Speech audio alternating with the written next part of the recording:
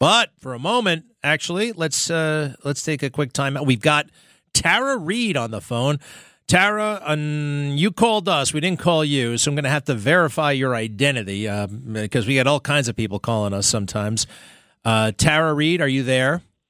I am here, and it's Tara. I don't know. I know it's awkward. A friend of mine, Jen, from she's with the New York Victims Advocacy, and she's a big supporter of your show, and she gave me this number and said you should call him. All right, Tara, sorry about that. I've been calling you Tara for years, and I've actually interviewed you before. Okay. I do have to figure this out, though, just to be sure. Sure. Who was the major person who conducted an interview with the first major interview you did? It was Megyn Kelly. Yep. All right. Very good. When your mother called Larry King, what city was she calling from? San Luis Obispo, California. All right. You're Tara Reade. Nice to talk to you. Now, How about this? Tara, are you in Russia? I am in Moscow, Russia. Now, what the hell did you go over there for? My book was being translated into Russian, and I was here. And then I had spoken on the phone with Matt Gaetz, Congressman Matt Gaetz, because I was supposed to be testifying before Congress against Biden. And I was told that my personal safety was at risk. And so I stayed. Let me ask you this. Are you still a U.S. citizen? Of course, yes. I'm just under political asylum. So your friend at the law firm, I don't know if she saw this, but I think this might be one of the reasons why I'm on her radar. I put a video out that had your observations and allegations next to E. Jean Carroll's. You with the Megyn Kelly and E. Jean Carroll on Anderson Cooper, and my God, you are totally credible. You are totally together, and she is the opposite of that, total opposite of that. So, look, let me stop for a second. What do you want to say? Well, I want to say you probably haven't seen it, but I just put a tweet out. I'm at Reade Alexandra on X or Twitter, as we know it, and I put out a tweet about E. Jean Carroll. I confronted her because I had some DMs from her private messages from 2021, and I've posted them on my Twitter. But basically, I called her out because she was singing Biden's praises, and she had behind the scenes DM'd me support of me. And I said, "What are you doing? You're being complicit with rape." And, and she's lying. And she's being funded by Reade Hoffman, who is a big Democratic donor. And all of this is very serious because, and I don't want to get into the veracity of her case. That's not why I'm calling.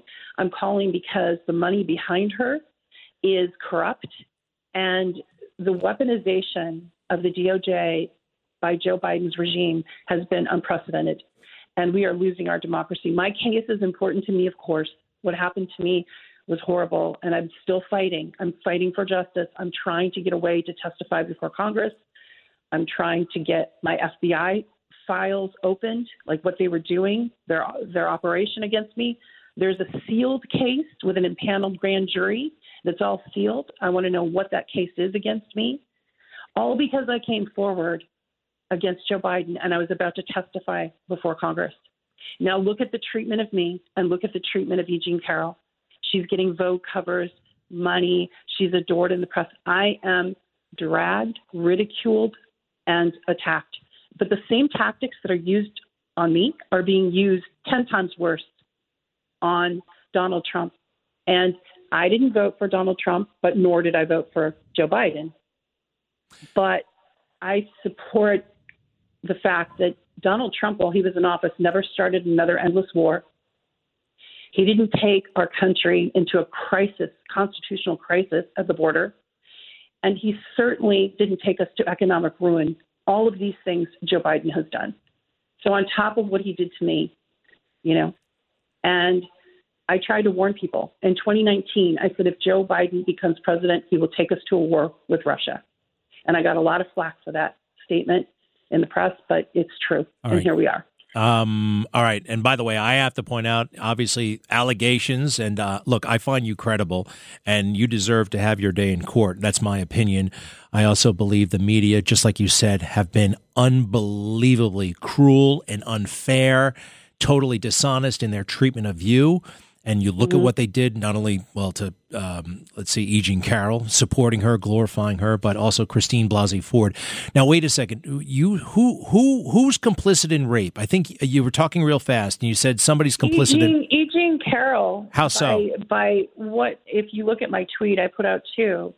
By her supporting Joe Biden, she's basically implying that she's going to use some of her money to give to Joe Biden's campaign and help him win. I get it. And here she is, and I'm looking at your thing here. You're right. She's like on your side and girl power, and we're in this together. And all of a sudden, she's just kind of blowing it off, and it's all about politics. So that doesn't make sense, especially if you're from the Believe Women crowd. That's pretty wild. If you go to my Twitter, @GregKellyUSA, @GregKellyUSA, I got a video up there that I told you about earlier. You and E. Jean right next to each other. What years were you working for Joe Biden? This is not part of the test. I'm just curious again. When were you working for Joe Biden? I was hired in November of 1992 and was on staff until 1993 in the late summer. And, I did file a report. Though that report is sealed in the University of Delaware files. Judicial Watch tried to get it opened, and it went all the way up to the Delaware Supreme Court, and they would not release Joe Biden's files. So I don't think it's just my case they're hiding. I think there's other things. And it's obvious by the amount of corruption that's been happening and that's come to light with Ukraine and with China and so on. Yeah, no, and look, the Justice Department, look at what they did to Donald Trump. Look at what they're doing to other people who have opposed them. What could they have done to you? I just want to say again that Donald Trump is being persecuted in a way I have never seen in my lifetime. And we've lost the democracy. And I don't understand. The Democratic Party has had been tone deaf to their supporters for a long time, but now it's almost like a deep state sort of maniacal plan. And this is not a conspiracy theory to bring down a former president before he has a chance to run. They're rigging the election. They're taking the voices of Americans away. Now, people have accused me of being a traitor or being, defecting. I didn't defect. I had to protect my life and my family, and I did what I had to do. Couldn't you have gone to some other place? Wait, Tara, this is the thing, because couldn't you have gone to some other place other than Russia? I mean, the critics, they are going to give political asylum that won't give back to the U.S., right? Two countries, Iran and Russia. Now, I happened to be in Russia at the time, and I applied for political asylum, and I got it within a few weeks. And it's a complex process. They aren't that, they have the same bureaucratic process the U.S. has around that kind of thing. But they found whatever their background checks that they did, they found that I needed protection. If Congressman Matt Gaetz told me my personal safety was at risk, I listened to that and other data points that I got from former U.S. intelligence. And everyone was being clear. I was going to get put in a cage or I was going to be disappeared. And you would have maybe seen my story for a day or two and I would have been forgotten about. Because that's how these people operate. It's like a mafia state right now. I'm not going to argue with you. I really think you're onto something, and you make a lot of sense. You came off very well in the interviews, and I think that means something. And when E. Jean Carroll says the crazy stuff that she says, yet she's still taken "quote unquote" seriously. That's a corrupt society. That is a backwards world. And wow. So what do you do day to day? What are you doing over there?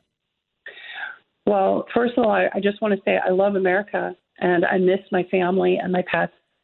I miss my friends.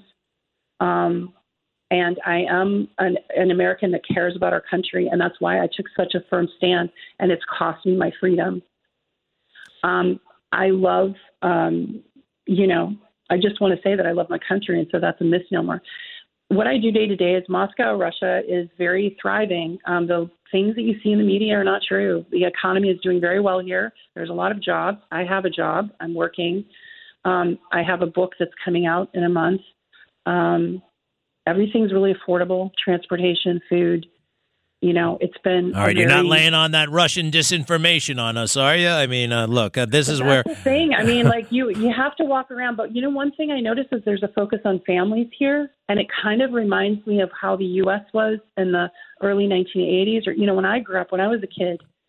It just has that feel. There's more of an innocence. There's more of a protection of family. Well, listen, I was in Russia once, and granted, it was in the communist days in 1985, and Putin seems to be totally unhinged. Now, I don't want to get you in trouble with my observations about Russia, so we're going to leave. No, I mean, you have your opinions, and you're totally right to have those. But he's taken his economy from when they were, pretty much desecrated in the 1990s, and he's built there's a thriving middle class. Can I just run this by you, Tara? This is where people get and I think you give him ammunition because Putin doesn't have anything to do with what happened to you at the hands, allegedly, of Joe Biden in 1992 or 93.